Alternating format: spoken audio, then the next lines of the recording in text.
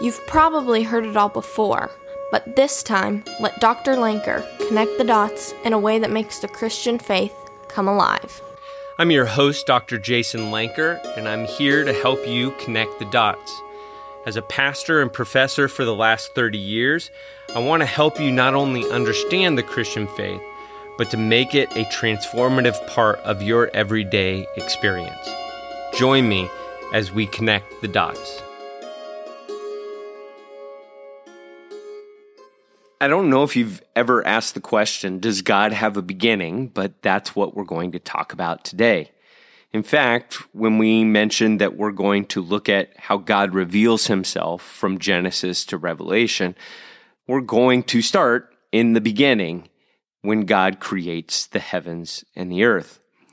What's interesting in this telling of the God story that we find inside the Holy Scriptures to the Jews and to the Christians is that in the beginning, God creates. In every other ancient world story of that time, the gods had beginnings. They were birthed by something that gave birth to them, and then they take power and control. In the Hebrew telling of the story of God and the transmission of his revelation of himself, it clearly states that God is present in the beginning, that in fact he is the source of the beginning. He is the source of life itself. That may not be incredibly telling to many of us, but for those who heard this from the very beginning, it would have been just radical, that there was a God who set everything in order. What's interesting, though, is that this God who sets everything in order is a plural God. How do we know this? Because in Genesis 1:1, it says, in the beginning, Elohim. Now, in Hebrew, you have the word El or Eloah that are the singular terms for God. But the plural term for God is Elohim, and that's what's used here in Genesis 1. Why? Why would God choose to reveal himself as a plural God? Well, the Jews have struggled with this from the beginning of their story because they talk about God as monotheist. There is only one God. And so they talk about how this term Elohim is simply a royal we, like the queen would say, we are going to do this. She's actually talking about herself, but as representative of the whole British royal family, she uses a plural to reference a singular. And as she would talk about that, she would use singular verbs to reference the we. And that's the same thing that happens in Hebrew, is that there's the word Elohim, but it's followed by singular verbs afterward. This is interesting, to say the least, because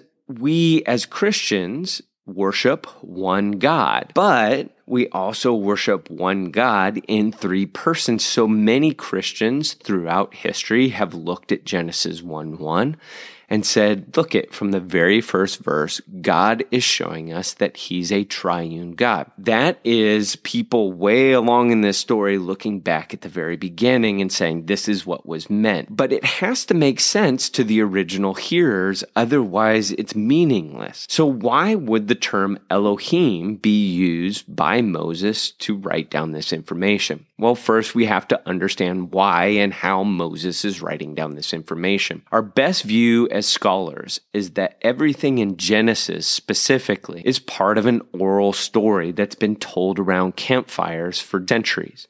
So when Moses writes this story down, it's not that he just received it from God and said, here, let me put this pen to paper and tell this story of who God is.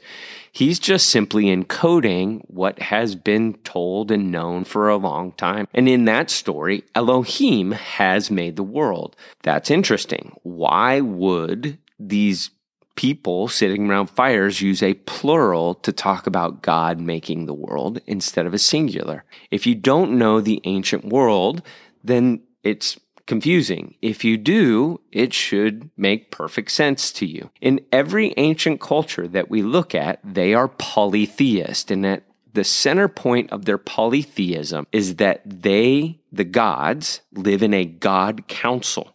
And these gods have a leader For the Greeks, it was Zeus. For the Egyptians, it was Ra or Horus. For the Canaanites, it was Baal. In these God councils, the term for that God council was Elohim, the plural of all the gods working as one, and so therefore they are singular. So the statement in Genesis 1:1 would make absolutely perfect sense. It would be the absolutely perfect term to use for how every ancient people viewed how the world was created. The God Council made the heavens and the earth. Now, as Christians, we're like, there is no other God before me. If they understand it to be a God Council in this plurality, why wouldn't Moses write it as El? Why wouldn't he correct that and change that? And he actually could.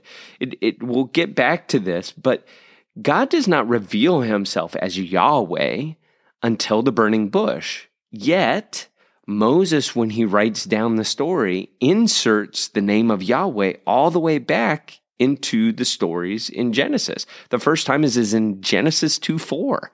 So he has no problem changing the revelation of God and making it more correct in that process. But he doesn't change the term Elohim. This is what I think is incredibly insightful. By using the term Elohim, what it conveys is that there is both the unity of the one God, and it also allows for the plurality of persons that could be found in it.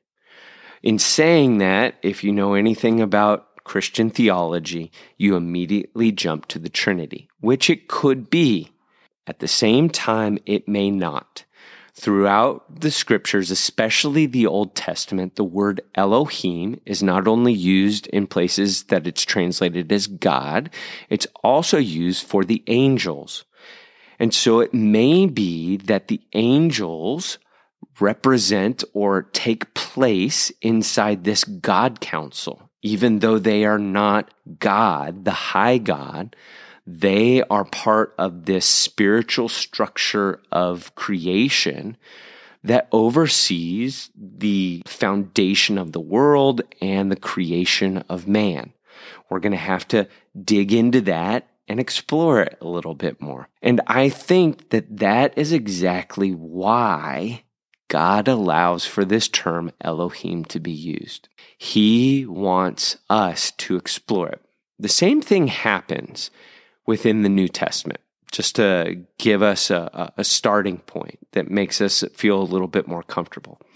Jesus talks about the work of the Spirit. He talks about being led by the Father. He says that he is God. But if you go through the New Testament teachings in the Gospels, there is no teaching where Jesus explicitly puts together the concept and the theology of the Trinity.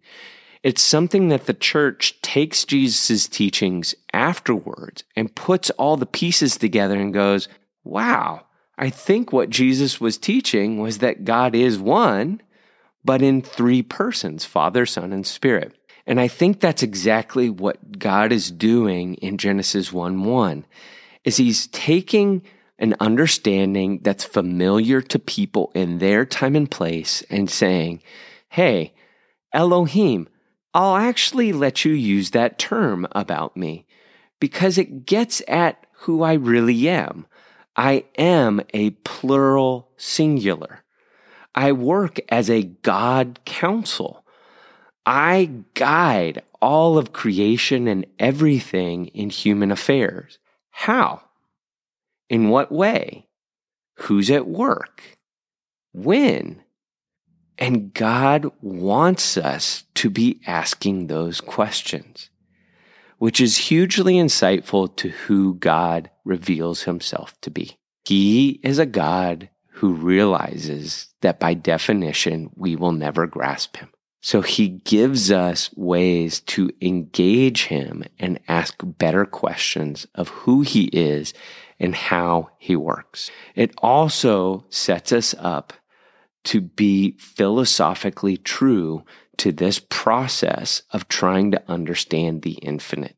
And finally, it does open up the door for us to be able to understand and connect with this larger teaching from a Christian standpoint of the Trinity.